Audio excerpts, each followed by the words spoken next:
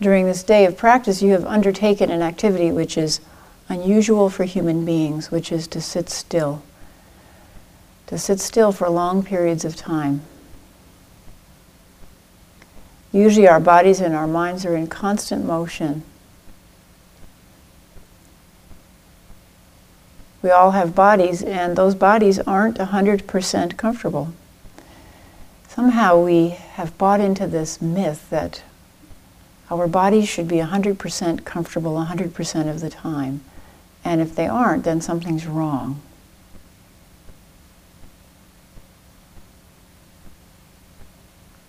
So the mind thinks that our bodies should be 100% comfortable 100% of the time. And if they aren't, then the mind gets upset. Either upset with us, something's wrong with us, or something's wrong out here. But when the mind gets upset and gets distressed, it only makes the situation worse, the situation in the body worse. You may have been wondering as you sat here for this day, these hours, why did I decide to do this? Why would I want to practice? And that's actually a good question to continue to ask. So I've been practicing for over 30 years, and I ask that question. It helps keep practice fresh. Why am I doing this? Why am I not living another life? Why would I give hours of my week, my day, my week, my life over to this practice? What is the purpose of Zen practice?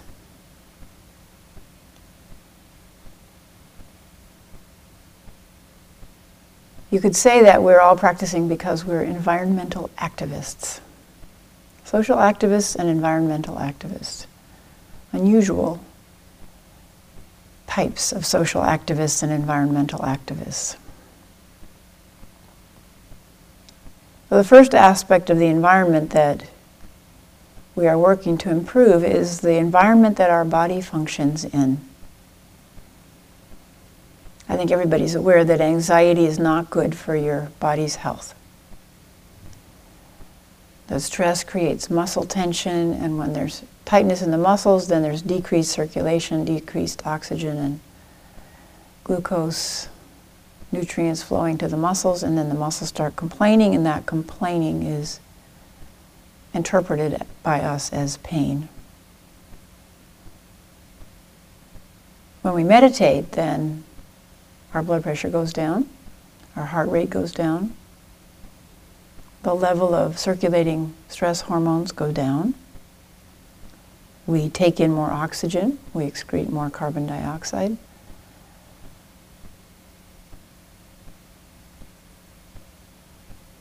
And meditation has been studied quite extensively in the medical field in the last 30 years. And there are many, many articles now documenting that meditation is good medicine for many bodily ills. In fact, it's so good for so many different illnesses, ranging from migraines to psoriasis, to skin disease psoriasis, to immune dysfunction, to chronic pain, that either it's a sham, either it's like patent medicine, it's good for everything that ails you, or meditation represents some kind of essential nutrient for human beings that we've somehow stopped taking in, absorbing in our very fast-paced modern lives. It's like forgetting to drink water or forgetting to take calcium. Everything starts to go off.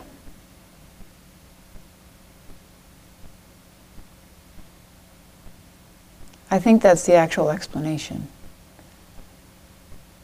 Because in medicine we get very suspicious of anything that, no matter how you apply it, it seems to improve people's condition of body and mind.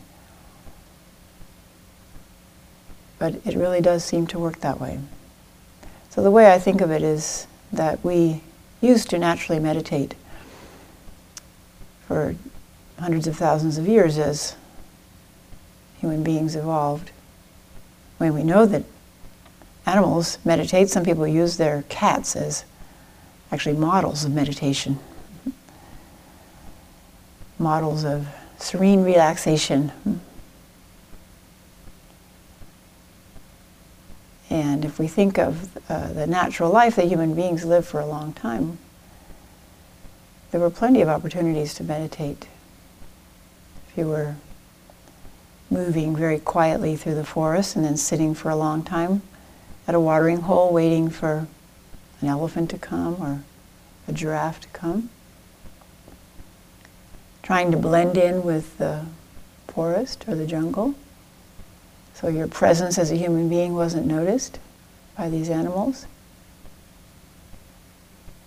That's clearly a kind of meditation. Or the other examples are sitting and watching a fire. We all know that watching a campfire we get very relaxed.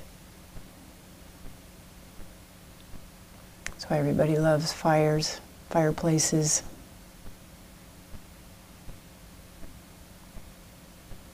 Many other examples, looking at the stars at night, lying on the ground, looking up, watching the clouds during the day. Our lives have become so boxed in that we don't even see the stars anymore or the clouds.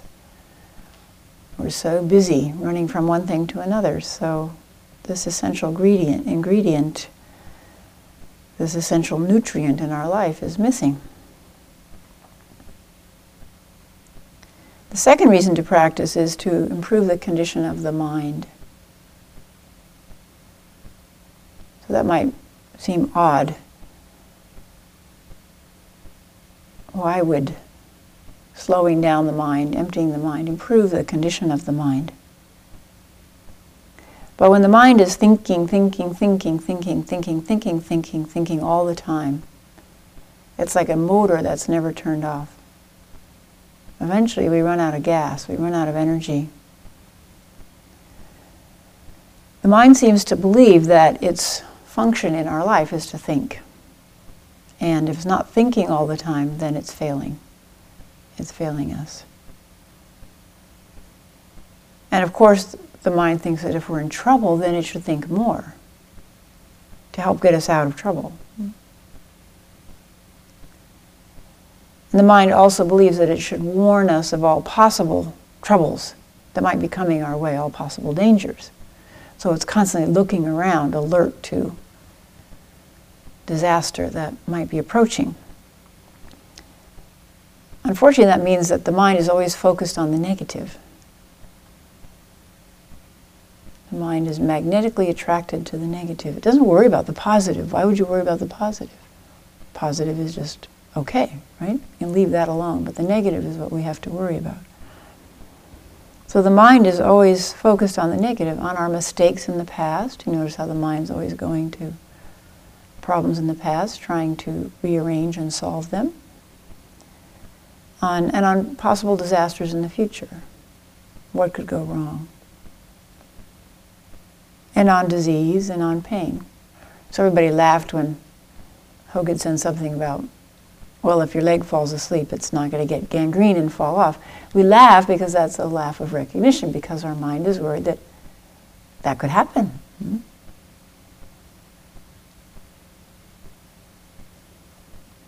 So the mind thinks it's doing its job for us and protecting us by focusing on the negative in the past and all the potential negatives in the future.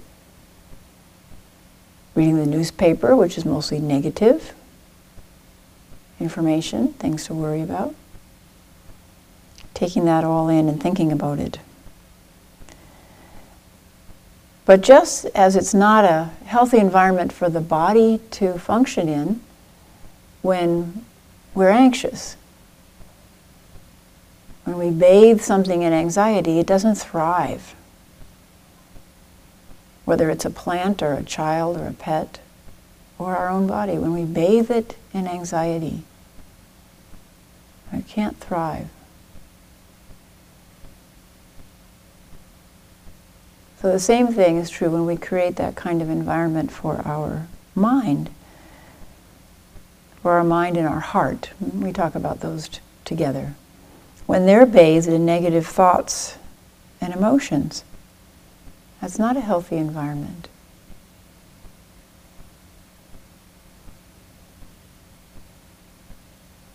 And in fact, the mind functions much better if the mind is going to help us solve problems that happened in the past or that could happen in the future.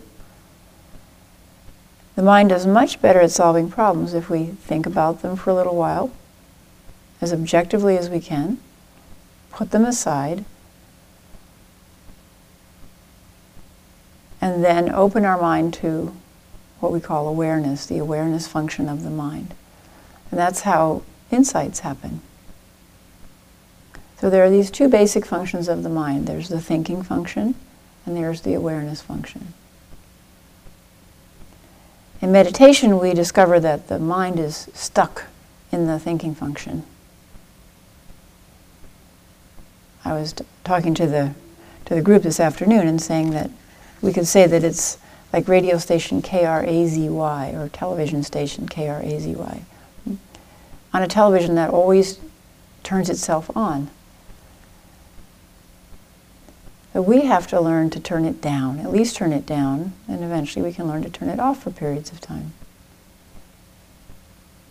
Because this is not a healthy environment to have a bizarre television station playing in our house, this house of body and mind, all the time.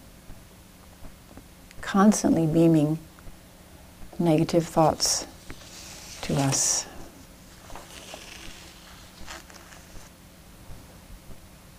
So it's unusual for us in our ordinary life to shift to pure awareness, to shift out of thinking to pure awareness. In fact, it's so unusual that we call it a peak moment. And we remember those moments as unique, as special. When we were really alive, when we showed up for our life, when we were really present for our life.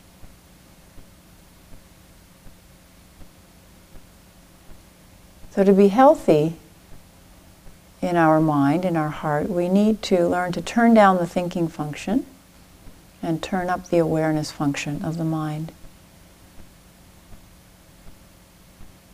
We will do much better with the things that we're worried about if we're able to dissolve the mind's confusion and anxiety. Anxiety doesn't produce clarity. Anxiety produces confusion. We all know when we meet a person, if we're anxious, we don't even see them. Somehow there's a distortion of our vision. We don't even look at them, look directly into their eyes. There's something between us and them. So if we can dissolve the mind's confusion and anxiety, then we can really see and really hear. Our intuition functions fully. And then what comes forward we can respond to with a clear and bright and alert mind and an open, undefended heart. In fact, when you read about all great discoveries or all turning points in great people's lives, they happened in just this way. They were thinking about a problem, chewing on it for a while, and then they let it go and they rested in awareness. And in that time of awareness, when the mind was open to all possibilities, that's freedom. When we're thinking in our usual patterns, our habitual patterns, when we're caught up in judgment or criticism, in good or bad, as our chants say. If our chants say good or bad, that doesn't mean that there isn't good or bad in the world, that there isn't wholesome or unwholesome in the world. But it means that when our mind is constantly dividing things up, then we're dividing possibilities. We're eliminating at least half of the possibilities. And that's not freedom.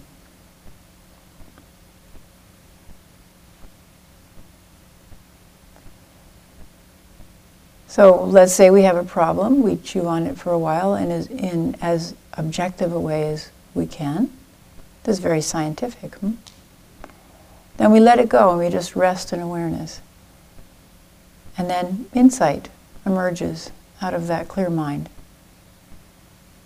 So as I was mentioning to the group this afternoon, Newton is thinking about forces in the world, and then he lies down under an apple tree and an apple falls and he realizes, gravity, there's the force of gravity. And that discovery leads to more pondering. Now people are wondering, why is gravity so weak? So Lisa Randall at Harvard ponders, why is gravity so weak? Relatively so weak. So thinking, pondering, and then boom, here comes an insight. When the mind is at rest, maybe it's this way.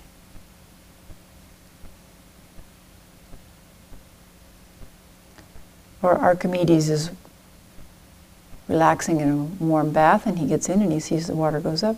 He has an insight about displacement and mass.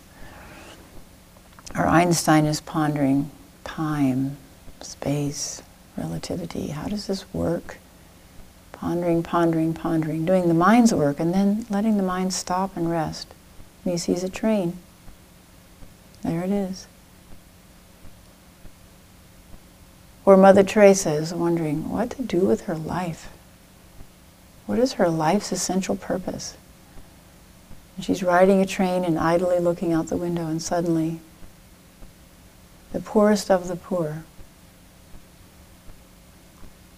to help the poorest of the poor, that phrase comes whole into her heart mind. And her life is galvanized, and out of that, thousands of people's lives are changed. Hundreds of thousands of people's lives are changed. So for the sake of the healthy functioning of our heart and our mind, we have to learn to let them relax. This relaxing is not something foreign. So as Hogan said last night, it's the easiest thing to do, and it's the most difficult thing to do. We're not creating something new. We're opening up, reopening something that is already ours, that's already present. We knew it as babies, when we lay in our beds and we were just aware,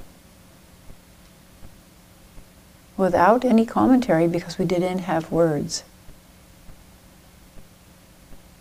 We were just aware. We were aware of breathing, and touch, and warmth, and coolness, and colors, and forms, and tastes, and smells, and sounds. Just aware, completely content and at ease, just aware. Discomfort comes, we cry, then discomfort passes, and we're content again. But then as we go along in life, lots of things, complications happen. It covers this all up. The biggest complication being that we learn to talk and then we learn to think. And it's not that we're going to unlearn to think, stop thinking. Of course not. The human mind is a beautiful thing, a wonderful thing. But when it never rests, it becomes mentally ill. You know, all the experiments where they deprive people of sleep. In about 72 hours with no sleep, you become quite bizarre. You start exhibiting the symptoms of mental illness. That's our poor mind. That's what we're doing to our poor mind. It doesn't rest at night. As we know, it's dreaming and churning worries up, trying still to find solutions, and trying to signal us through dreams about what some solutions might be, or through even more vivid, through nightmares. Nightmares are really good because it's the unconscious mind trying to signal us in such a strong way that we can't ignore it. Give us some important information, clues for our life, but that means that our mind is not resting at night. But it can rest in meditation. It can learn to rest in meditation. And when it does, it's like a flower opening up. Our natural beauty, our natural perfume, the perfume of our life are revealed.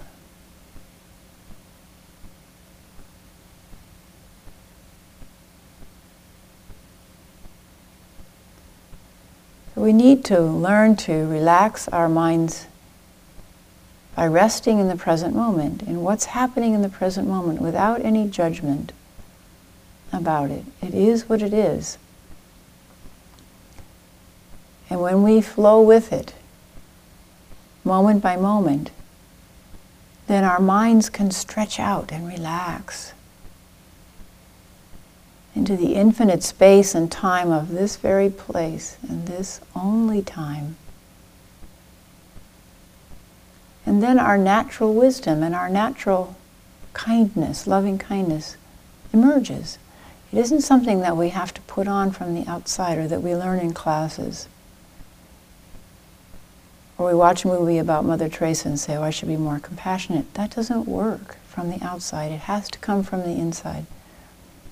In just this way.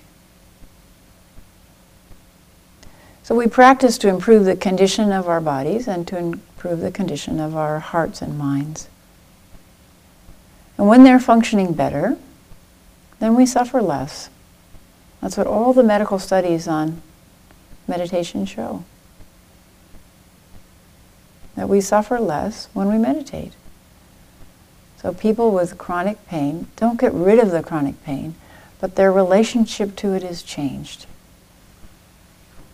It is altered. The pain itself, the perception of the pain itself is altered. And at times it does go away, but then it comes back because of impermanence.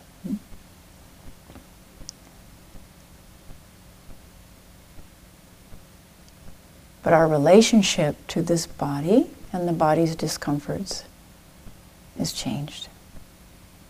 And we suffer less. When we suffer less, then we have greater equanimity. And we have greater happiness. When we have greater equanimity and greater happiness, and we're settled into being who we are, then our energy begins to flow outward instead of being all tied up with our own problems and issues. It begins to naturally flow outwards.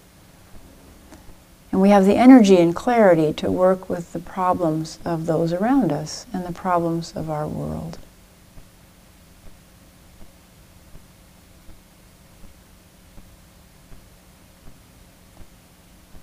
Another reason to practice is to improve the environment around us.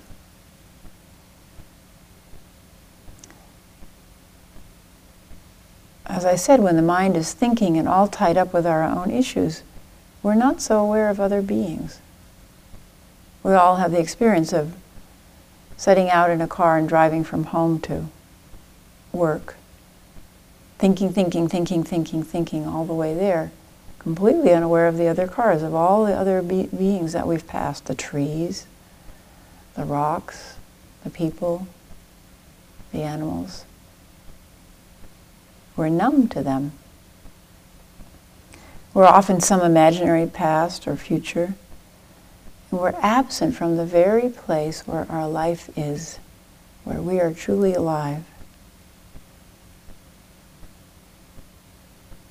But then sometimes we stop our busy lives and we go out into the vastness of nature. Like here, you take a walk into the woods. Or you go out into the meadow and you look at the sky and the river. And the mind expands out of its tiny little human box of worries. In a city, we're just surrounded by all these little boxes of human worries. So it's such a relief to step out of that and go out into nature. The mind relaxes and we become aware of all of the other creatures whose lives are deeply intertwined with our own. We hear the frogs calling. We hear different frogs calling. We hear the sandhill cranes above us on their way to Eastern Oregon.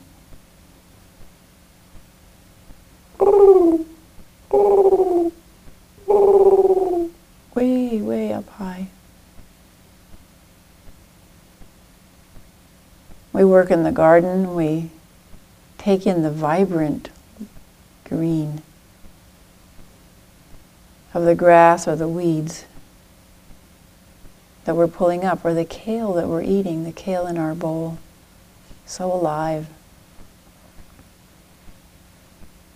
We feel the softness of the bananas in our mouth and those little tiny seeds in those tart, sweet strawberries. And we realize how much life has been sacrificed just to keep us alive this one day. When our energy turns outwards, we begin to see our place in a huge interconnected web. And then our natural, our innate feelings of gratitude and appreciation emerge. We're touched by the awareness of how precious each being, each life, each existence is.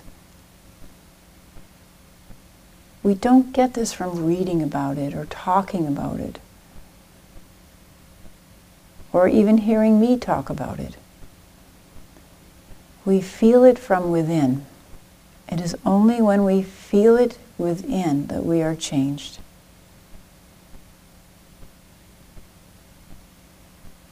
And this is another reason to practice, to change, to be transformed.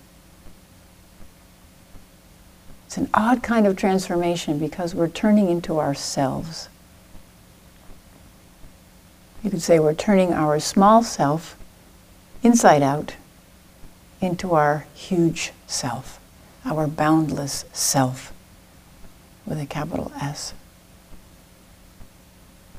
Our boundless, centerless self.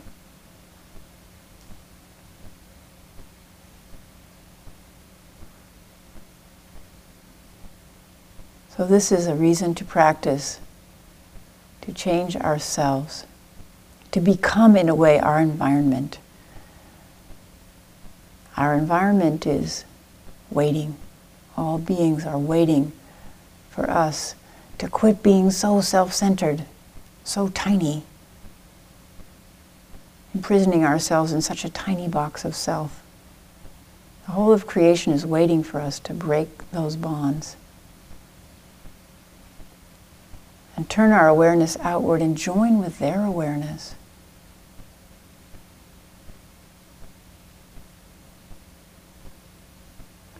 When we are changed, everyone and everything around us is changed.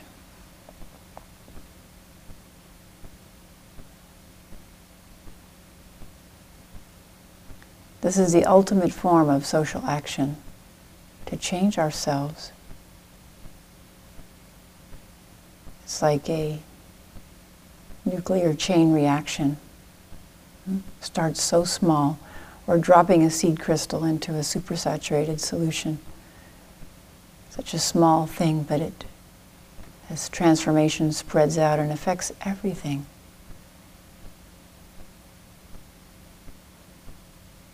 We were talking at the breakfast table this last week about the fact that, particularly in America, people are obsessed with the delusion of fame and importance. And we think that, well, we're not willing to change unless it's a big change. We're not willing to do something unless it makes a huge impact on the world. It's obvious. We get written up in the newspaper, then we know that we did something good. People recognize what we've done. But really it comes down to, are we willing to change a little bit? Just a little. Are we willing to do something if it only changes the world a little bit? Are we willing to vote? A lot of people in this country aren't willing to vote because it seems trivial. It's not. Are we willing to hold off on one moment of anger and not express it in words or in action? Seems like such a small thing, but it's not. Because when we move, it sets into motion a chain of cause and effect that goes on forever, unless it's interrupted, and it's up to us to interrupt it. We're the only ones who can do that. who can not pass suffering on, who can use the tools of practice not to pass suffering on. To stop it here, even just for one moment, in one instant, in one interaction. It's not small. But even if it is small, are we willing to be humble and do small things?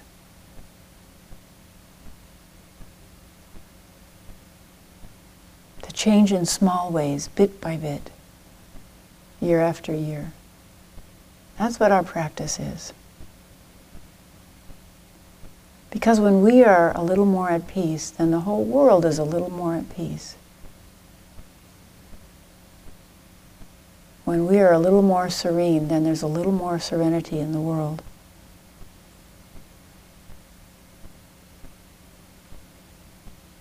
When we are a little less angry, then there's a little less anger in the world.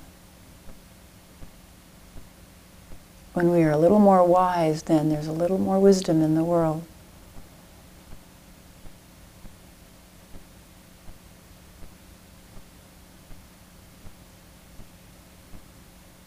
Don't discount that little bit.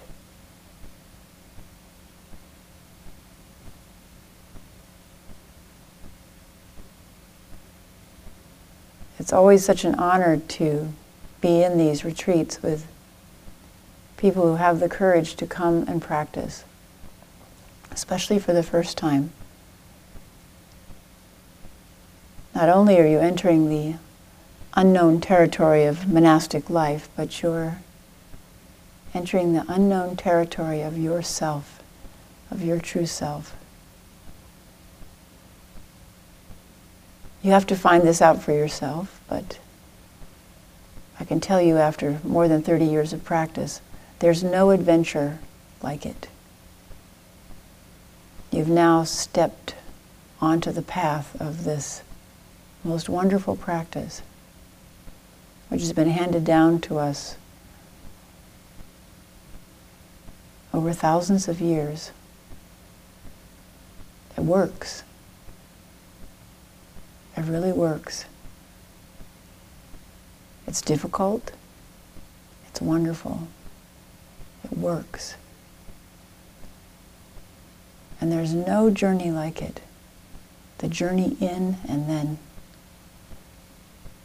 the journey out. Thank you.